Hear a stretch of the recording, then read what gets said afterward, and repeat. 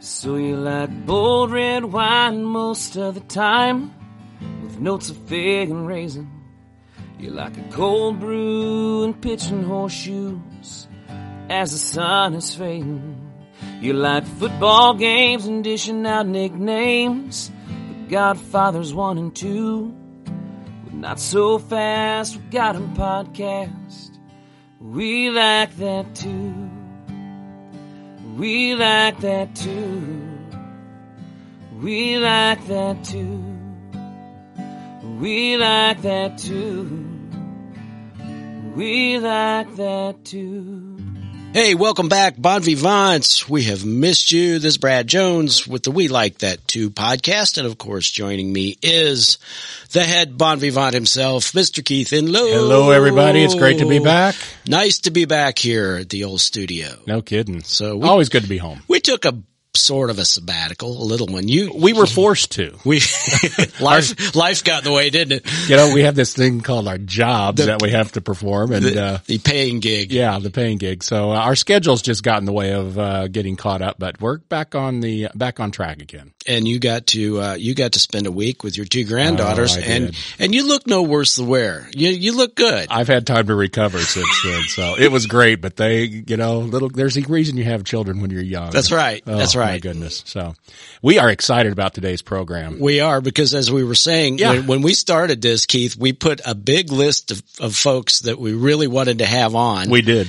And, This guy was on it. He was at the top. He was on it. He was in the top 5. Let's put it that way. I know we talked about that. We're glad we could finally do that. Our good friend Jim Anderson was responsible, right, all the way back at Missouri Wine and Grape Growers, episode 9. Yes, and so I sent Jim a note and I said, "Get me his number. I want his cell phone personal number. We need to get him in here." Yeah, and we've met our guest several times. He's very active in the community around here, doing things that we like to do as far as supporting fundraisers, holding tastings, that kind of thing for his product, and a huge ambassador of the Missouri wine industry. We're going to stay close to home today with Missouri wines, but go ahead and introduce our guest.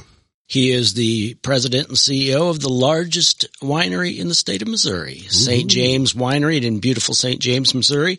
Welcome to the show, Peter Hofer. Oh, glad to be here. We're very honored. Glad to have you finally. Yeah. And if you drive through Missouri on the old Route 66, which is now Interstate 44, you will drive past St. James Winery. It's very visible right from the highway. Yeah, our vineyards are all around old Route 66. Yeah. It's a big part of who we are and our heritage. And a fun tasting room. A fun place to stop and do a tasting. It is. Yeah. I'm going to get into that in a minute. The physical campus that they have developed down there is just fantastic. Yeah, it is just so it's neat. Gorgeous. You know, Peter, one of the questions I would normally ask when we've talked to folks that are in the industry or associated was, what brought you to wine? But in this case, I could be a smart ass and say, well, DNA is probably in a very lucky club. That's right. Because your mom and dad started St. James in 1970. Yeah, they were, Dad was actually, he was a, quality control guy, in St. Louis at a brewery.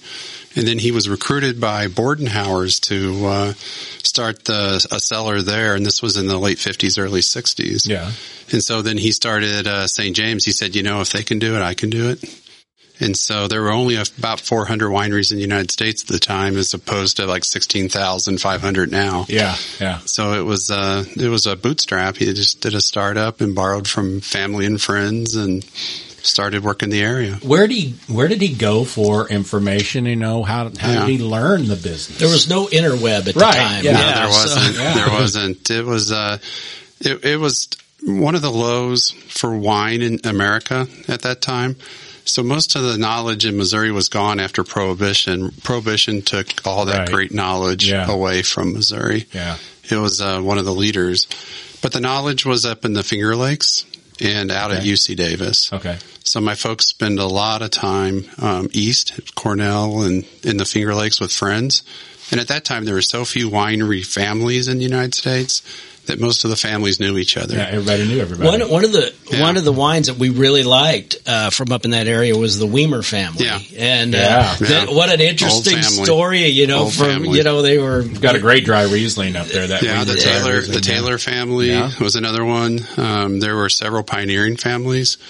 And when my daughter recently joined, she's the third generation. We took her up there and we went through the same thing my parents had did and introduced her to fourth generation families that my mom and dad knew.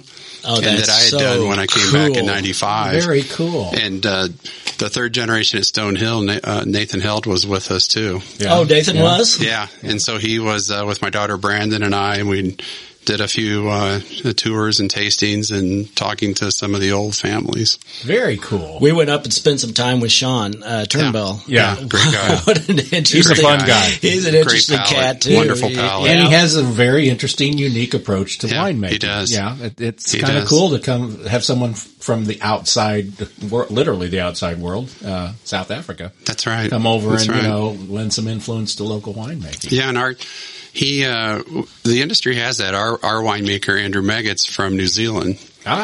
And so he's been with us since the early 2000s. I was going to ask you because I saw one of the... Get him on the program, he's one of our partners. He, too, has a great accent. So when I saw one of your interviews, he was on, and I was like, I wonder where he's from, because he's got a great accent, too. So he started there, made wine in... New Zealand, Australia, and then France for quite a while before coming over and joining us. Cool. And so he's been with us for, it's got to be 15, 20 years now. Well, we want to get into the St. James story in depth. I do, absolutely. But, it's my job to keep us on track. And the subtitle of the podcast, Peter, is One Bottle, Two Friends, Three Top Picks. So we got to get to one bottle first. We're going to do more than one bottle today. And once again, we love having guests that bring their. I know we've got to do that more. Bring often. their own things. Yeah. Well, Peter's gracious enough to share some of the St. James wine with us today, and we have a lovely white in our glass right now. We're going to let Peter tell us all about it. This is 38 degrees north. Yeah, that's our longitude. So already has an interesting story. Andrew, so the story behind here is that the industry's in a great reset right now. The climate has changed our terroirs and our taste profiles. Okay. And so my parents started the tradition, and Andrew Meggett has kept it up, that we have really big R&D vineyards. And we bring in vines from all over the place to see if they'll grow in our climate and produce the taste profiles we want. And so we also have weather stations and big data that we follow on all of 5 of our vineyards. And so we noticed that the changes in not only in profile, but we were able to start growing some vinifera and other grapes that we couldn't grow before, some of the Austrian varietals. Okay. All right. And so 38 degrees north, and then its Red Companion, Project 1970, reflect that change in our terroir. So some of the grapes that are coming out of that R&D program are in these wines, and they really reflect the changing terroir and the changing taste profile that we're facing here in Missouri. And it's just not us. I sit on national research boards. Sure. Yeah. And it's one of the 5 drivers of the industry nationwide that we're working on. If you listen to any wine podcast, you read publications, without a doubt, climate is a driving factor in what people are doing.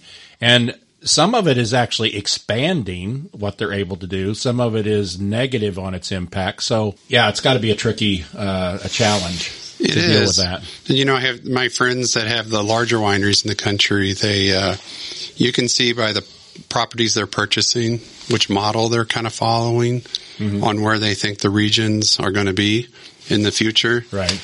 So you can kind of track it in the eastern United States. It's impacting us at a very, very high level. Yeah. But in a positive way for most of our states. Well, I read something the other day about England. The country of England is now beginning to be able to cultivate and grow vines where they couldn't before. And their sparkling programs have just taken off. Yeah. They're some of the best in the world. In particular, their sparkling wines. That was what that article was all about. Yes, they are benefiting from it. And we're seeing that the regions in the world that can grow quality grapes now is expanding. And it's just because the changes that we're facing. Yeah. So this wine in particular, Yeah, tell us about this. we've got some Valvin Muscat in there. It's some of the Vignole, as well as some Brianna is in there. He's got an Austin varietal that I just can't remember the name of. I'm sorry, guys. It's got a lot of Z's and. That's all right. It's not a test. There's a lot of varietals out there. Fail this one.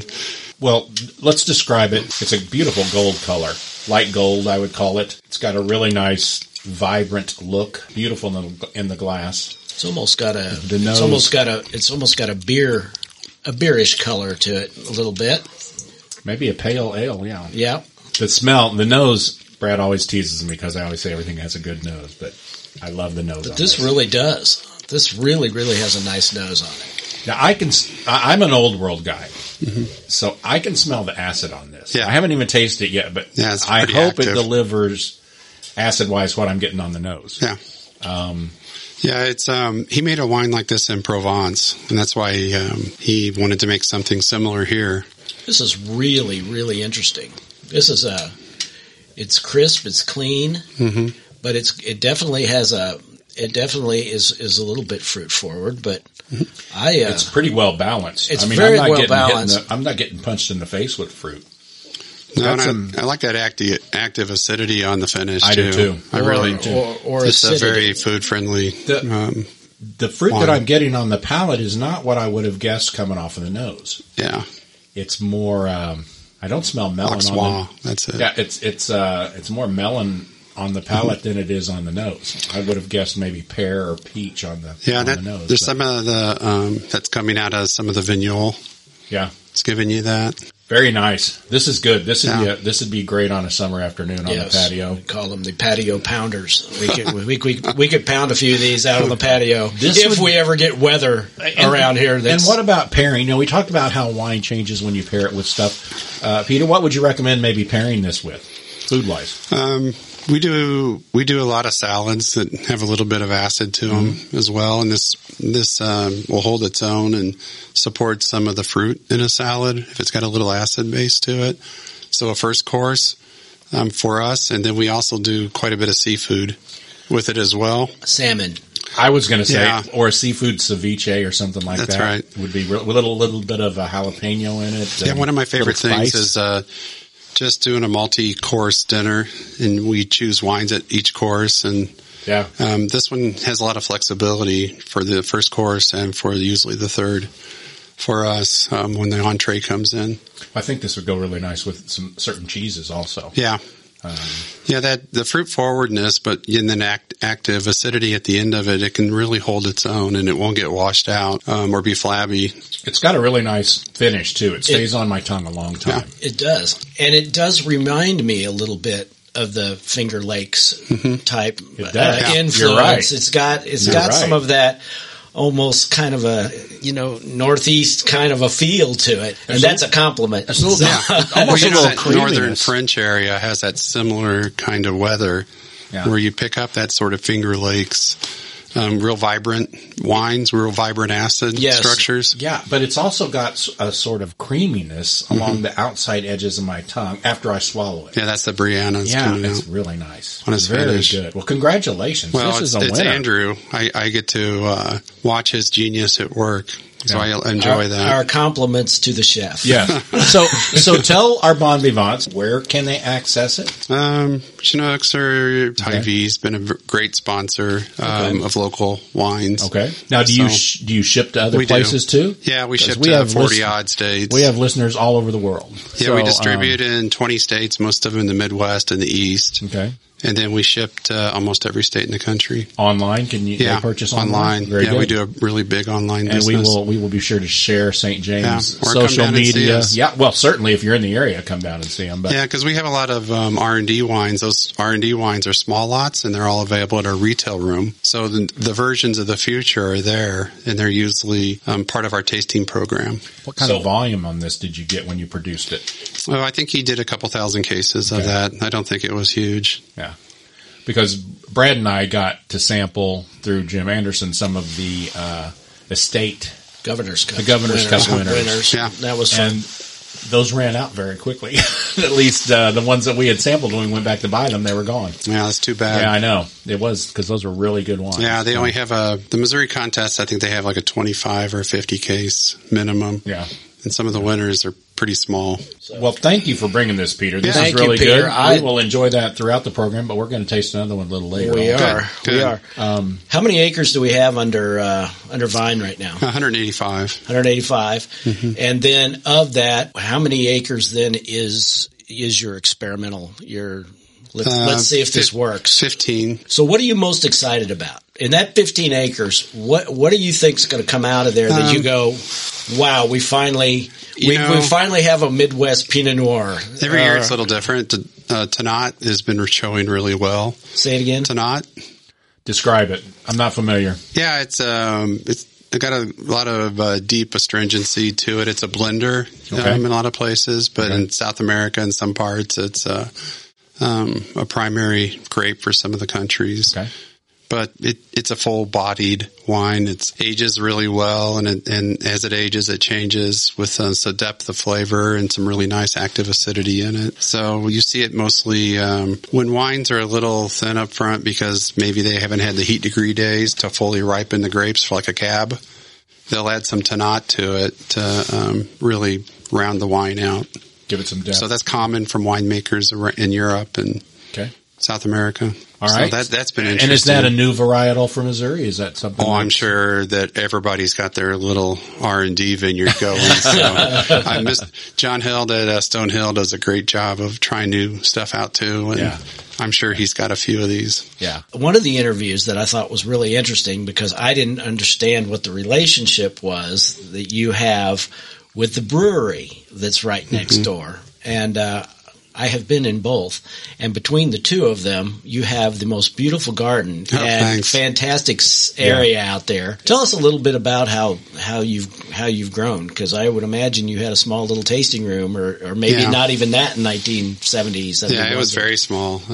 My parents put the winery right next to the road because with so few wineries in the Midwest, they were afraid, people wouldn't get off the road and go to a vineyard into a tasting room. And so it grew there. The first year they made about 3,000 cases and sold that. So they had quite a few visitors. And then over the years, it's expanded now. So there's about a 50-acre campus there now. So what were they growing then, Peter? Those first grapes? Yeah, the area was actually driven by Welch's. So Catawba, yeah, all of Labrusca. So it was Catawba. It was a lot of Concord, a lot of Niagara. But there was a grape grower there that grew a lot of French hybrids, Bill Stoltz. And that's one of the reasons why my dad wanted to be there, besides the culture that was there from the growers that were growing Concord for Welch's. All the Italians were there, and there at one time there were a couple thousand acres of grapes, because Welch's had the contracts for the GIs during World War I and II, and they expanded their production base. And they had even purchased a winery in Rosati, which is where our vineyards are, to process, and then had put a plant in Springdale, Arkansas. So even as a kid into the 70s and 80s, the growers were sending their grapes to National Grape Co-op. It was a cooperative that supplies, that owns Welch's. That's literally down the road too. So transportation costs are not that bad. You get to Springdale. There's a long history in Missouri of these entrepreneurial immigrant groups, from the Germans to the Italians to the French, that really have grapes and wine as a big part of who they are. Well, what was early on, what were the big sellers that your mom and dad were making that were they're top of the line? They knew if they produced it, the consumer wanted it. It was in high demand. They would drink it. Believe it or not, the Italians made wine out of the Concord grapes because that's what they were growing. Right. And so that sweet red wine was so popular. Yeah. At the time, there were a lot of Burgundies. If you'll remember, there was the industry was so much different then. With the jug wines. And, Sure. And Mondavi and some of the quality movement hadn't started in the West yet. Yeah. And so everybody looked to Europe and said, what are some of the wines you would have with dinner? And so we grew some of those French hybrids. And then the sweet wine really sold quite a bit. A lot of Labrusca out the door. Yeah. And still is a huge it's still very percentage of your... Yeah, our Velvet Red is the exact copy of what the Italians made in our area, and it's always been, it's the top selling Missouri wine. Yeah. In Missouri and in the Midwest, it's in the top 10 still. So then what have you witnessed since you kind of got into it and started paying attention? Trends and things that are moving the market, what's the palate of the consumer? What kind of changes are you seeing in that? Well, right now we're in a great reset because of the new consumer, the new drinker has a lot of choices. And so before you were either wine, beer, or spirits drinker, and you're pretty loyal. And then they went through a period in the last 10 years where they started drinking beer, wine, and spirits, and you'd started to see they drank them all. And it was occasion based. Right. After COVID, after 2020, it really accelerated the seltzers and all the choices for first-time drinkers. Yeah. So now you're starting to see the drinking of the baby boomers is starting to wane, and the millennials and the Zers are wanting different beverages. And so wine isn't the same as it was. Right. Still see it as a very natural product and the most natural of all the beverages, but it's not necessarily occasion-based that they want. Here's a theory I have, and I'd like your take on it. I think the younger drinker nowadays is mobile, and they're going places, they're doing things, venues, concerts, events, that type of thing. And I'm a huge wine drinker, but quite often it's discouraging because wine is not often very mobile. That's right. It's hard to take a bottle of wine, and you need a separate glass. And I know they make wine in a can and wine in a box, but, there's not really a good can of wine that I can pop the top on and enjoy it like I do a beer or a pre-mixed cocktail, something like that. So am I wrong? And if I'm not wrong, what's the wine industry doing to address that? So you're not wrong. So in my words, those are occasion-based needs. Right. You have to make the wines for where people are, not where you are. That's more of a production-based mentality.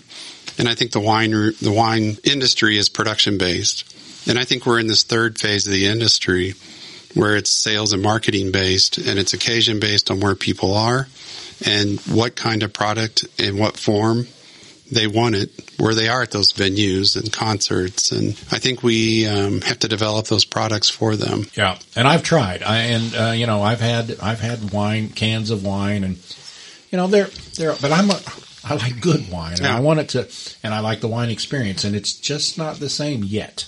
No. I'm hoping we get there. We will. Yeah. Yeah, this is a great industry, and it's always been able to change as the needs become pretty clear. And the industry's having a big conversation right now about this very subject. It's a resilient industry, I will say that. It seems to have weathered a lot of different storms, no pun intended. Yeah, long history of winemaking in this world. Well, I will tell you that this bottle that we've tried is something that I'm going to put into my into my wine cellar. And speaking of wine cellar, now Brad knows what my wine cellar looks like. It's a wine closet, really, but no, it's not. It's nice. I do have a really cool app that I use to track everything, and it has all of my racks with numbers and rows and things like that. And every once in a while when I'm working on it, I try and think, I want to do something with this app, but I don't know how to do it. I know there's a way to do it, but I'm not smart enough to figure it out. I need to call a teenager or something. And I got to thinking, tech help is really right down the street. Did you know that our local library, Missouri River Regional Library, offers one-on-one tech help for people like me? I need to get over there. Yeah, I know. And it's not like from my office, it's a long way either. It's all the way across the street. Yeah. Yeah, so if you're tired of calling your grandkids for help on your computer or to program your DVR or whatever the case is, go check out your local library. Ours has one-on-one time with a tech expert. They'll even train you on how to use devices and stuff like that. They'll train you how to download this podcast. There's a thought. That's a worthy thing, right? too. The good news is it's free, and I bet if you check with your local library, they may have the same thing. Probably do. Will they fix my 8-track? Oh, they may take it for a display in the museum. Yeah, put it in a case. But anyway, we appreciate Missouri River Regional Library for sponsoring the program. And again, like we say, the library is not just an old building full of old books anymore. They do a lot more than that. So get your card. Yeah, get your card and patronize your local library. And thanks to Missouri River Regional Library. So yes. All right. There we go. So here's what I would like to know too, because I've been down and I actually did the tasting over in the corner, the Winemaker series. How long has that been? Because those wines go in the barrel for a while, right? Some of them do. Yeah. And, some of them do, yeah. And they're really interesting. Really good. Yeah, those are good. I don't know. Time goes so fast for me. It's probably been 7-8 years. Maybe. Okay. I was going to say, it's not... And it had different names. And those don't last long either. No, they sell out every year because they're small lots. Yeah. So, there's only, the biggest ones are just a couple hundred cases. Yeah. And which ones are those? It just depends, on what the crop level is. And the purpose of them really is to be able to do the sensory evaluations, make sure that a grape is successful in the vineyard and in the cellar and with the consumer. And so we'll take those small lots all the way through. We'll try yeast trials on them, see what we can do with the flavor profile as well as the tannin structure. And then you're tasting that in our tasting room as you're going through, and our folks are kind of watching and talking to you about a little bit of the feedback, getting a little bit of that sensory evaluation. And these are varietals. These are your Nortons and Chamberson? Some of them, yeah. And some of those we're doing different yeast trials on. Okay. Or maybe we're working on a tannin structures. Norton has a natural hull about mid-palate, and so you're lengthening tannins with all kinds of interventions. Or there are new varietals that are being tested that are coming out of the R&D vineyard, and that's the most common. Well, our guru, Doug Frost, who you know very well, made an interesting comment when we talked to him. And Doug said, I think the most interesting wines to come out of Missouri are Chamberson. It's a little bit lighter red. I tend to agree with Doug on that one. I think there's so much variety within the varietal that Chamberson can be a lot of different things to a lot of different people. And I think that Pinot Noir is very similar. You've got your big Pinots, you've got your light Pinots, you've got all sorts of, there's a whole range of what Pinot Noir can be. And I think Doug was saying that Chamberson lends itself to being a lot of different things, or can be. So, the Chamberson is interesting to me because Missouri, as you well know, doesn't have the constant climate. Right. And so we're actually in one of the areas that gets the most heat degree days. So typically, our grapes will ripen differently and maybe fully. So Chamberson really has different taste profiles depending on if it's fully ripened or it has different degrees of ripeness. Yeah. Because the Pinot grape likes ripenness. I don't know what's with me today. Maybe a little too much wine. Ripenness. My God. I hope my wife's not listening to this. We can edit that out. Oh, God. We all knew what you meant. So if we look at St. James Winery and your, you talked about marketing. It's a marketing and production game too. What's your biggest seller right now? So if I'm going to go to St. James catalog, what do you sell the most of? Nationally, we sell the most of our fruit wines and our sweet wines. Okay. So we have the top-selling fruit wine in the United States, our blackberry. Talk about fruit wines. We don't talk about fruit wines often, but it is something that a lot of consumers love, obviously. Yeah, we're making some that are a little lower alcohol, but, our approach to fruit wines is because our customers want sweet wines. And so we were able to specialize in that areas because that's not where the big boys were in the old days. Right. So we could grow our business and not have to go head to head with Gallo. Right. And that's pretty important if you actually want to have a decent sized business. You don't want to take on Gallo. Right. But our approach was we'd use 100% fruit juice. So most of the wineries do fruit flavored grape wine, and ours isn't. Okay. We just won, it'll be announced tomorrow, but our strawberry just won Best of Class in LA, which is one of the country's largest wine and most prestigious wine contests. Nice. So it's that 100% fruit approach.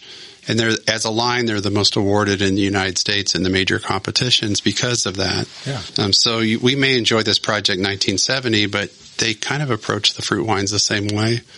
And so we're able to get a premium for them in the marketplace.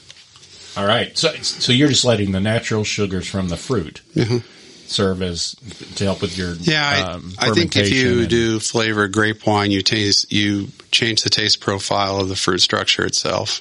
Yeah. And that's the whole premises behind 100% fruit. Yeah. And so a lot of folks will use them as simple syrups and mix in cocktails, or my wife even adds it to some of our muffin mixes in the morning just because it's 100% fruit. Yeah. So it's got a lot of uses in cooking and other areas too. Nice. Yeah. All right. Well, you mentioned the 1970s. Yeah. Let's talk about it. So we're on Bon Vivants. You heard us pouring here the last few seconds. We're on to our second wine, and this is a red. Peter, tell us about the red wine. Well, it's got some Dornfelder in it, so that's a new grape that's coming out, as well as some Cab Franc. We're able to grow some good Cab Franc now. Okay. And the quality seems to be really decent in our vineyards as well. And then it's got some of the traditionals, a little bit of Chamberson, a little bit of Norton in it as well. Those are the main grapes for it. But as you guys know, it's got that soft fruit forward, real soft tannins approach.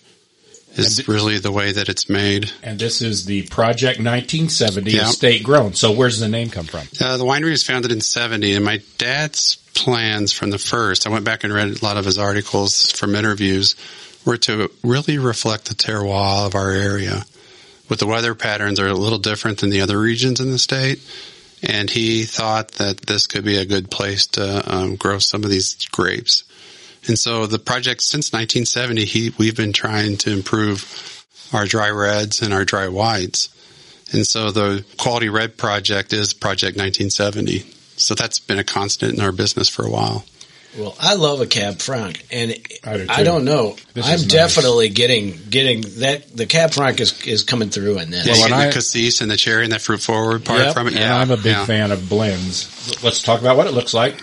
Beautiful purple color. It's got a nice rose-colored rim halo on it. And if you hold it up to the light, it's a little bit translucent along the edges, but it's pretty deep within the glass. It's pretty deep color. Great nose, but this is balanced. Mm-hmm. I mean, when I put this in my mouth, I get a nice balance of fruit, acid, minerality, nice, very supple finish to me. Yeah, I like the finish, and I like the softness of the tannins. Too. Yeah. I think that's a key.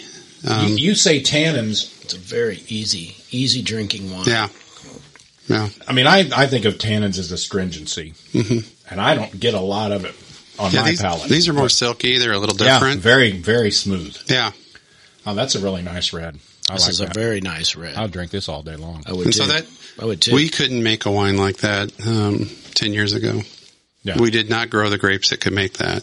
So where Doug's very interested in the Chamberson and how it expresses itself in all the different regions, we think there's a new day coming with a lot of grapes coming out of the R&D vineyards that are going to change the taste profile of the state. Well, you think of different appellations we were in a conversation last night about Paso Robles and how they started out as a grape growing region that shipped their grapes off somewhere else, then started blending and kind of became known as one of the best blending regions in the country. Now they're developing they're making their own varietal wines. They are. In addition to blending, but. Yeah, Jerry Lohr has a place there. He's been one of the leaders in the industry on just bringing all the states together to work with USDA ARS to solve our industry problems. So he's from that area, and his interest in moving wines and grapes ahead and being able to grow quality grapes in all the regions of the country is extremely high. So I have no doubt they're a leading region just because of his influence and his family's influence. Well, talk a little bit about cooperation among growers, vintners, winemakers, not only in Missouri but nationally and internationally. Yeah, as I said, when the winery started in 70, there are very few wineries in the United States. And so that foundation of wine families still is here today, even with 16,000. So usually we work with East and West Coast, and we'll work in Congress and with USDA. And then we'll also work on national grape priorities. And we'll work with table grapes. We'll work with juice grapes. And we set these priorities and do the basic and applied research. And then we'll put research consortiums together to be able to inject technology to be able to move the needle on profitability for the Eastern wine industry, so that a lot of these vineyards can be more automated. There's opportunities to be able to improve the quality through marker-assisted breeding with the varietals that can grow in these regions. So all of the industry east to west faces issues, but because the economic power is on the West Coast, they've only got 2 U.S. senators. So it's very hard for them to get anything done that requires long-term funding, working with the government or with universities, without the cooperation of others. Sure. Missouri is the same way. Yeah. If you look at the restart of the industry and what my family did with my father and Mr. Held and my mom and Mrs. Held and some of the other vineyards in the state, it was that cooperation.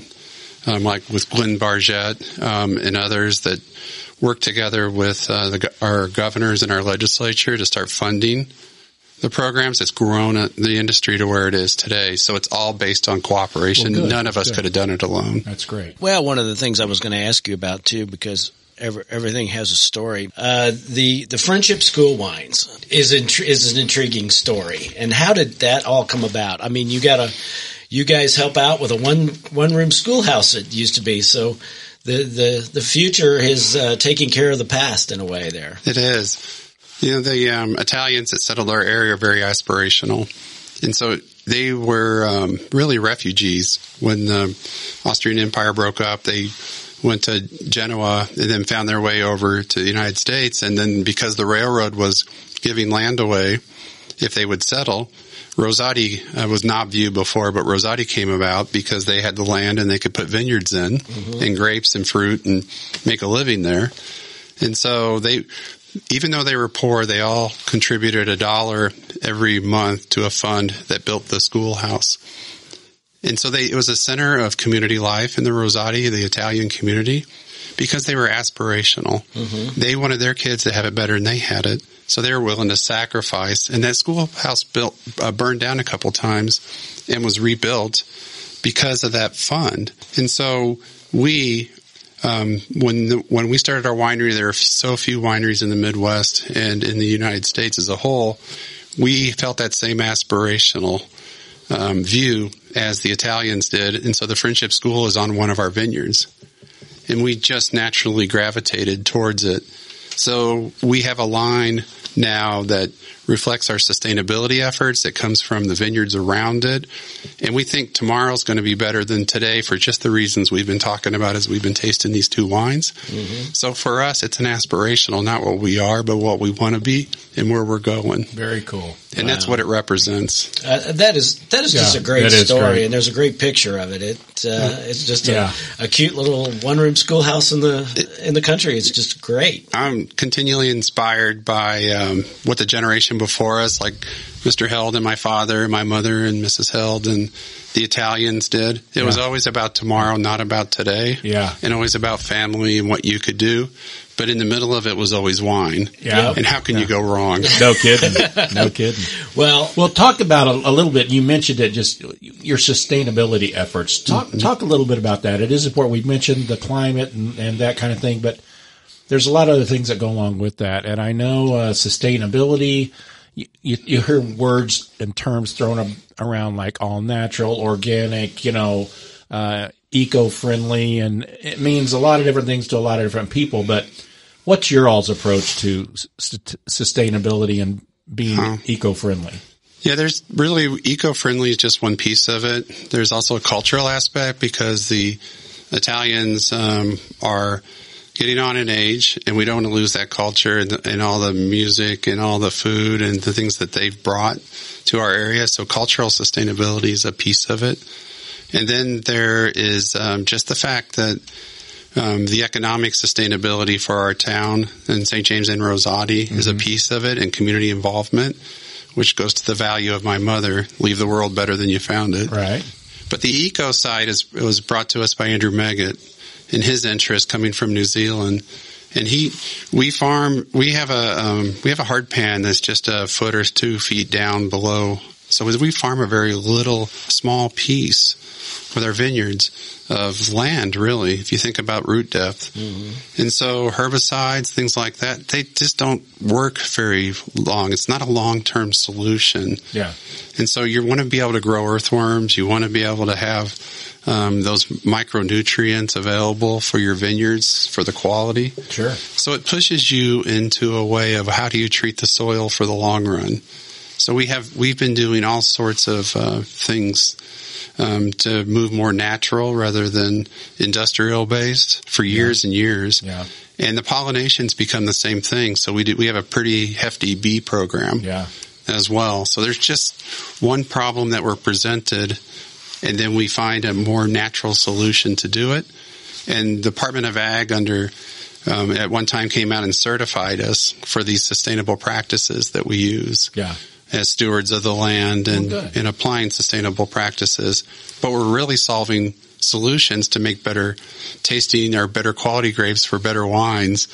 For the long term. For the long term. For the long term. So I think you can do both. That's what's important. With what's trendy. It has to do with being able to produce our vision of tomorrow today. And sustain your business also. Yes. Yeah. And that's always important. As my mom said, you got to put groceries on the table. Yeah. Yeah. You still have to sell some wine. Well, they had it right. They would do that, and then they would travel. So they were very similar to you guys. Every first quarter of every year, they would travel to some wine region in the world.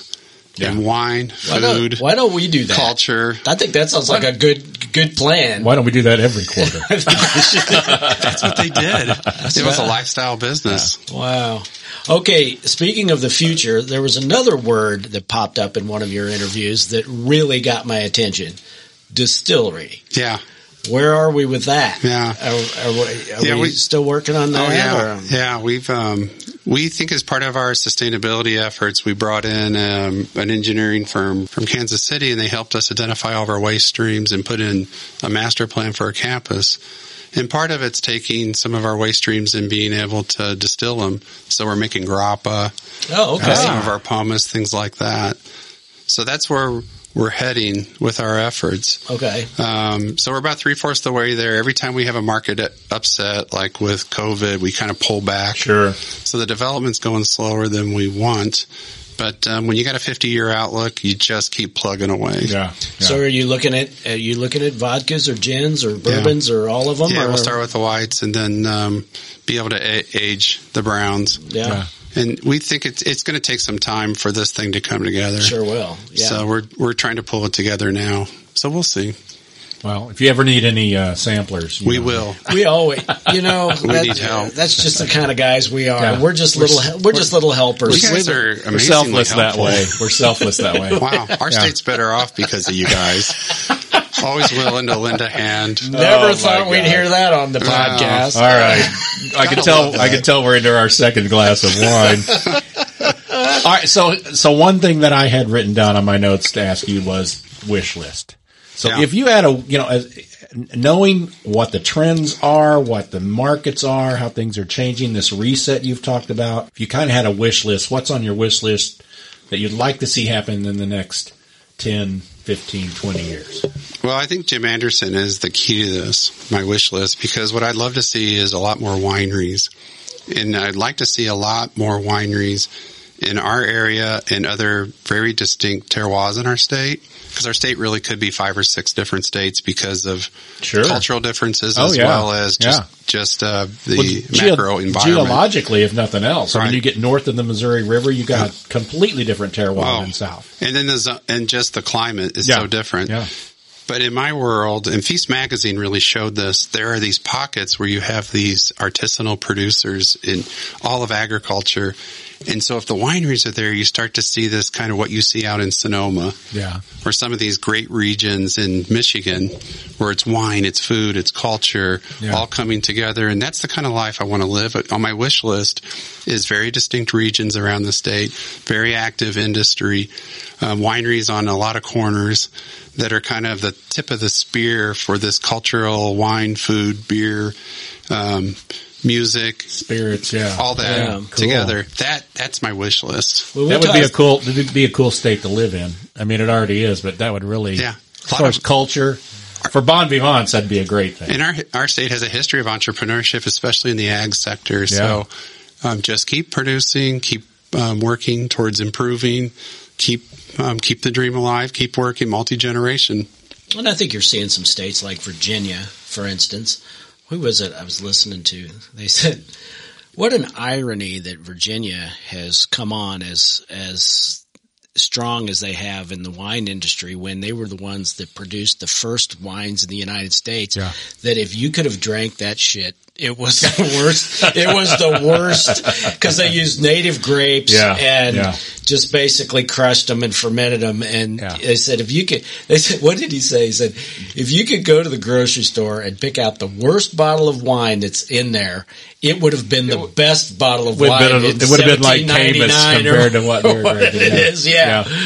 So anyway, I thought it was interesting. But when we talked to Jim, we were at about 125 vineyards in Missouri. Mm-hmm. Are we wineries? Yeah, about the same. We're always around 130. Yeah. Well, for Bon Vivants out there, if you're in and around Missouri, certainly give St. James Winery a taste test and drop in there. It's a great place to visit and taste, as are many of the wineries in Missouri. There is a Missouri wine trail that you can go on and sort of take the path and see several. They're fairly regionally close, a lot of them, so it's not a huge stretch that you're driving a long distance. But and I would echo that with anywhere you are. Seek out local producers, local vintners, winemakers, brewers, distillers, and sample that stuff.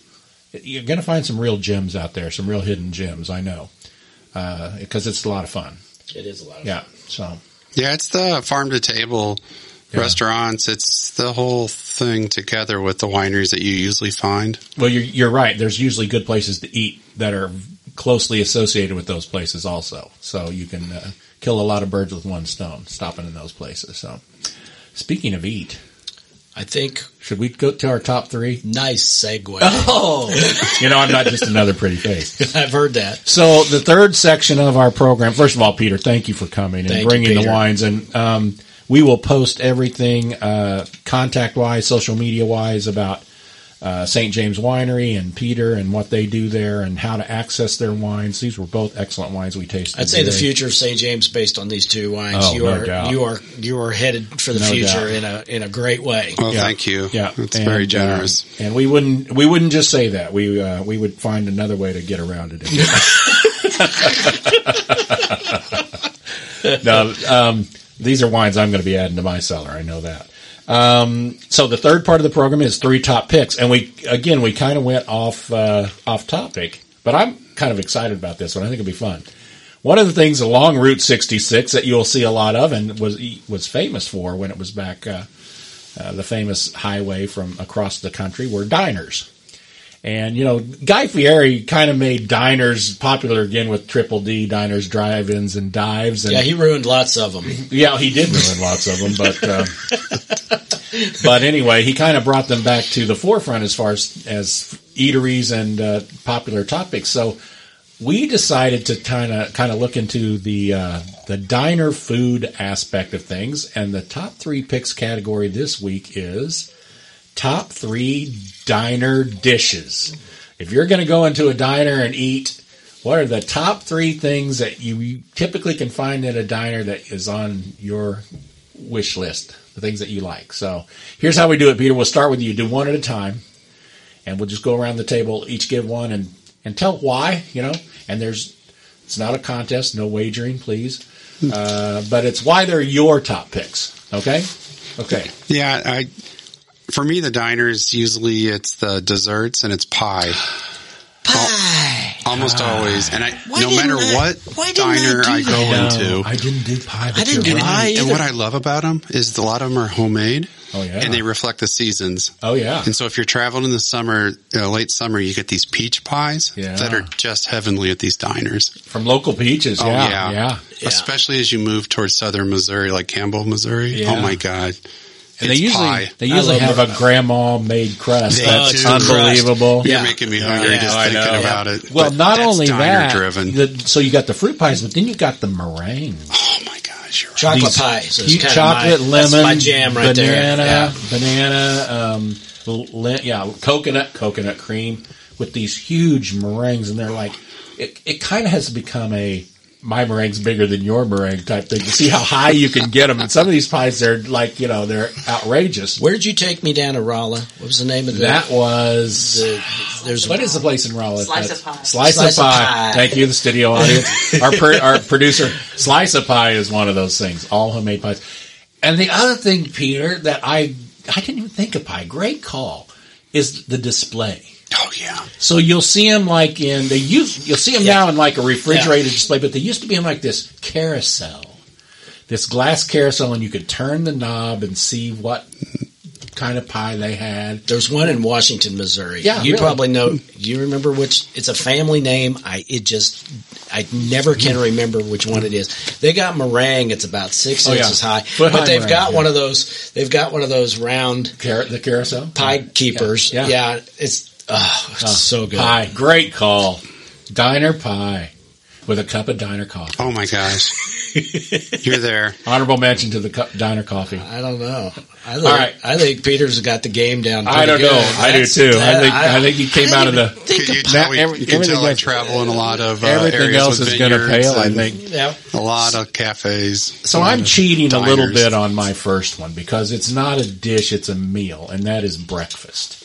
Okay, and because of the way they cook in diners most of the time, it's on this plancha or griddle. So everything's cooked on the griddle. Eggs are cooked on the griddle, your bacon or sausage is cooked on the griddle, your pancakes are cooked on the griddle, and it all has this seasoned flavor. And good griddle chefs, it's hard to get a good runny egg anymore that's cooked but still runny in the middle. The yolk is still soft. Those guys on that plancha know how to do it. An over easy egg is just great. And crispy hash browns, the butter and the oil, and they get those edges crispy.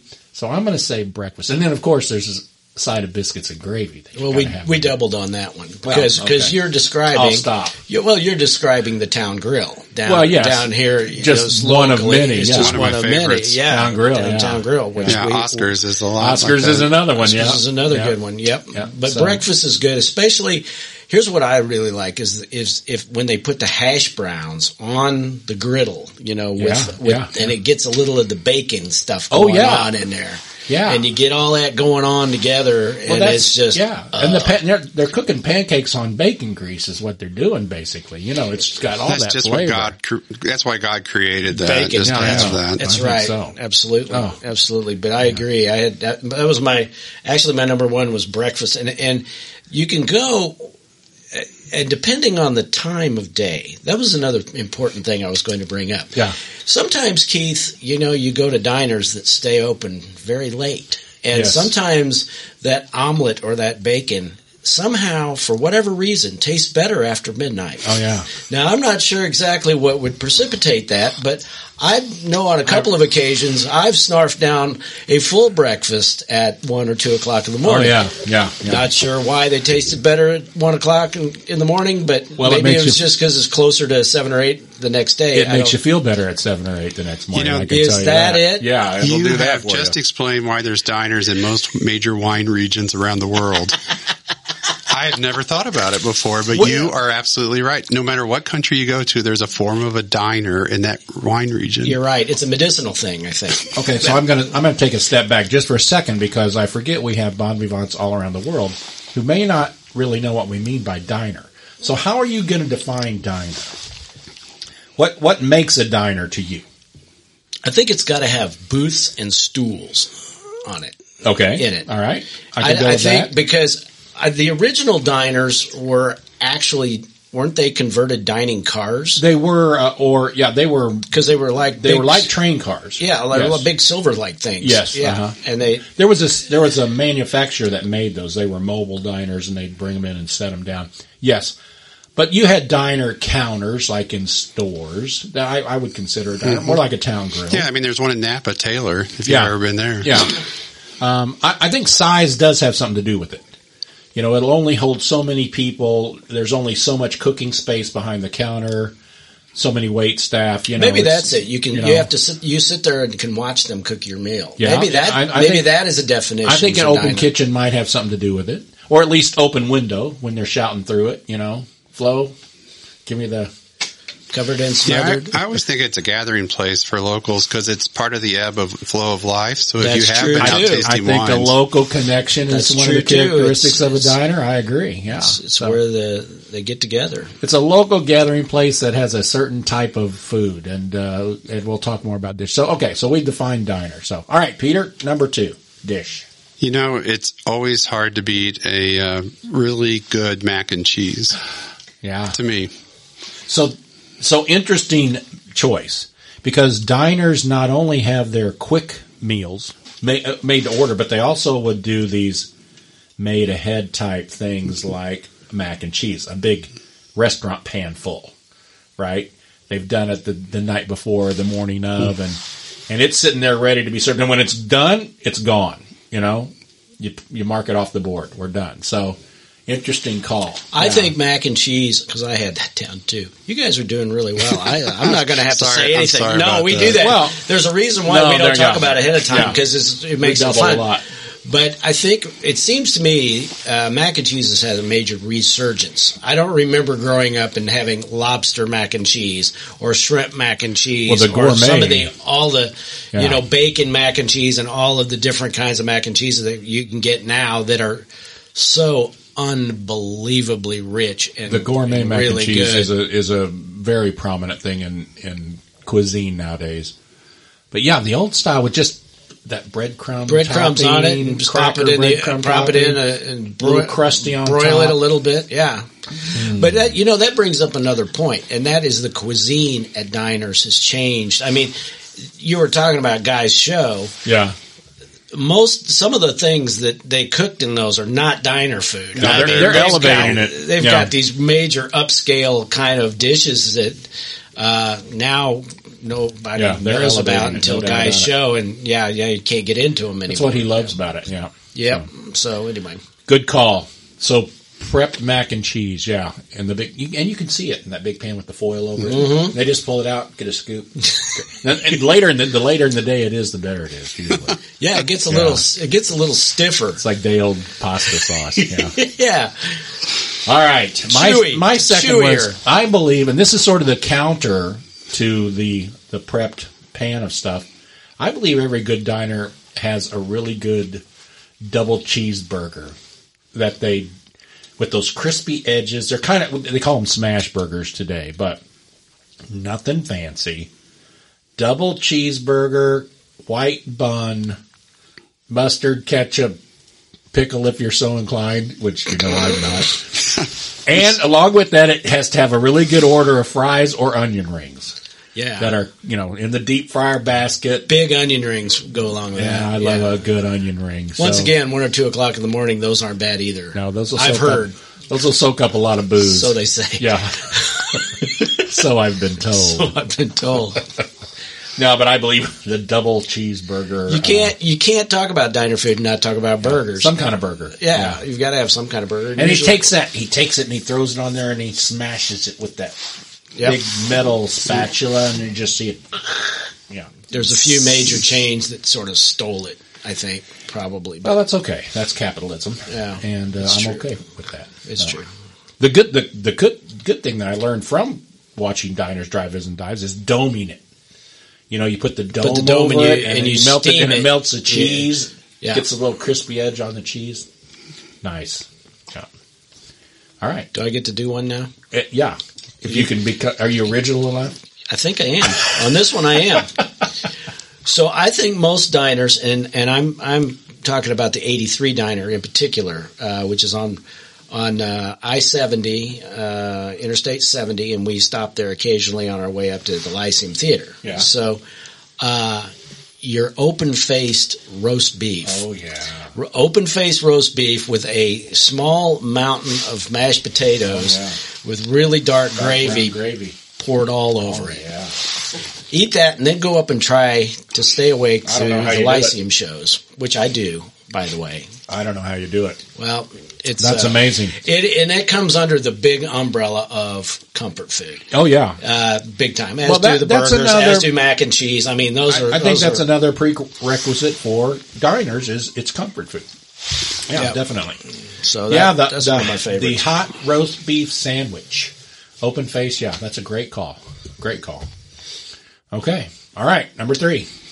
Yeah, number 3 is pretty tough for me, but I was thinking about as you travel that there's regions that are known for something, and you'll see this kind of like an option there because there's lots of it. So if you're in an area that has a lot of beef, you'll see something special at a diner that's like a local tradition that you won't see anywhere else. Right. So it kind of reflects the culture of the area more than other places, to me. Sure. Well, crab cakes in Maryland. Something like that. Pork steak in Central Missouri is that way. Yeah. You go other places and order pork steak, and they'll look at you like you're crazy. Yeah, you see tenderloins. In other places. Po' boys in Louisiana. Yeah, exactly. Yeah, regional specials. That's cool. Yeah, and a lot of times they're like the. I'm surprised somebody hasn't said the blue plate special or the special of the day. Yeah, so I think that's what you're talking about. Yeah, they're the special. Which could definitely be your open faced. Oh yeah, you can have open faced roast beef day. It's like a local comfort food. Sure, but it's their traditions. Tradition, yeah. A lot of it's ethnic too. You know, Polish food, Italian food, German, whatever. You know, very good. Okay, good call. That covers a lot. So my third one, I'm going to do an honorable mention first because it just came up, and that is the pork tenderloin. And there's a lot of ways to do them, and there's a lot of bad ways to get them. And if you're getting them pre-frozen, that's a bad way to get them. If it's a fresh tenderloin that's freshly pounded with a really good coating, pork tenderloin sandwich is hard to beat. Little hot honey mustard, that's the way to do it. Pickles if you so choose. I so choose. I also had tenderloin. Mark Twain Diner up in beautiful Hannibal, Missouri has got one that's as big as your head. I think this is a new competition, too, to see. No, we're going to have a tenderloin cook-off. Who can make the biggest tenderloin? Biggest isn't always best. That's my point. Echo Lounge has. They're pretty good ones. There's a place in Bolivar, Missouri that has one that's 3 times the size of the plate. And it actually is good, but the best one is Miller's Pub in Paris, Missouri. Because it's not that much bigger than the bun, and it's fresh. It's not pounded to paper thin. Yeah. It still has, some height to it, and the coating is, I get cravings for them.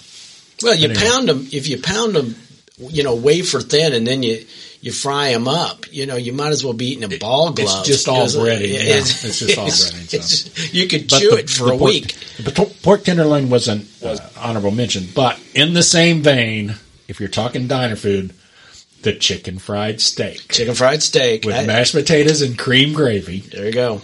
And if you don't know what this is, bon vivants, it is usually a cheap cut of meat, like a round steak, which is typically fairly tough.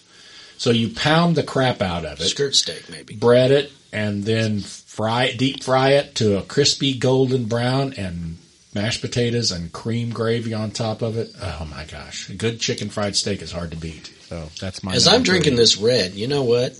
I would really like to have a big old open faced roast beef sandwich. Yeah, that'd be great. I think this would. I was thinking about the cheeseburger. This would.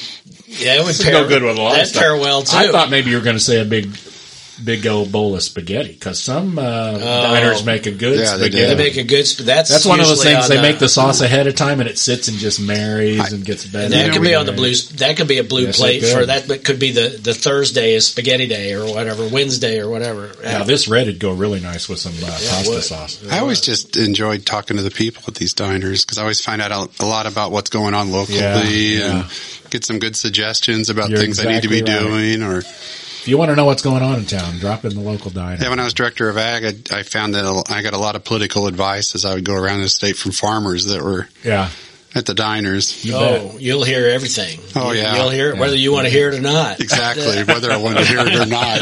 But it was a great source of information. If you wanted to know where the ag economy or rural America is, just go to the diners. Yeah, Buy them a piece of pie. Exactly. A piece of pie. I mean, piece of pie and a cup of coffee. They're going to tell the truth if you buy them pie. You betcha. That's You right. betcha.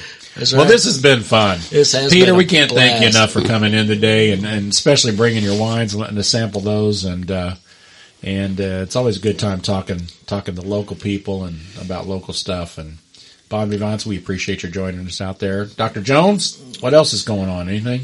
Oh, you and I have big plans for the future. We do. Peter talked about the future. We just keep our list just keeps getting longer, but our time seems to be getting shorter. So We're going to make it work. We promise, But Bon stay Vivants. tuned, Bon Vivants. We've got some fun stuff We got a coming few up. little trips coming Yeah, up, we do, and so. we're looking forward to. And remember to like and share and rate and review the podcast. We're still growing, and we need your help to do that. So we thank you for your support, and tell everybody you know about it. Oh, we got to thank Barvino. We almost forgot Barvino. Yeah, always. Our bottle sponsor.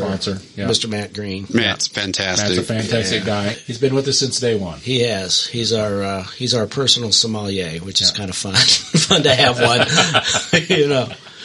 All right, Tim, we're out of here. All right. Peter, thank you so Thank you. much. And Mr. Enlow, cheers. We Like That Too is produced as a labor of love for the enjoyment of bon vivants everywhere. To get information about our bottles and links to our guests, go to our website, welikethatpodcast.com. Tune in to new episodes by subscribing on Apple, Spotify, and other popular streaming apps. Please remember to rate, review, and share. And be sure to follow us on Instagram and Facebook at We Like That Podcast. So everybody, hey, remember the numbers. 1 bottle, 2 good friends, and 3 top picks because We like that too. We like that too. We like that too. We like that too. We like that too.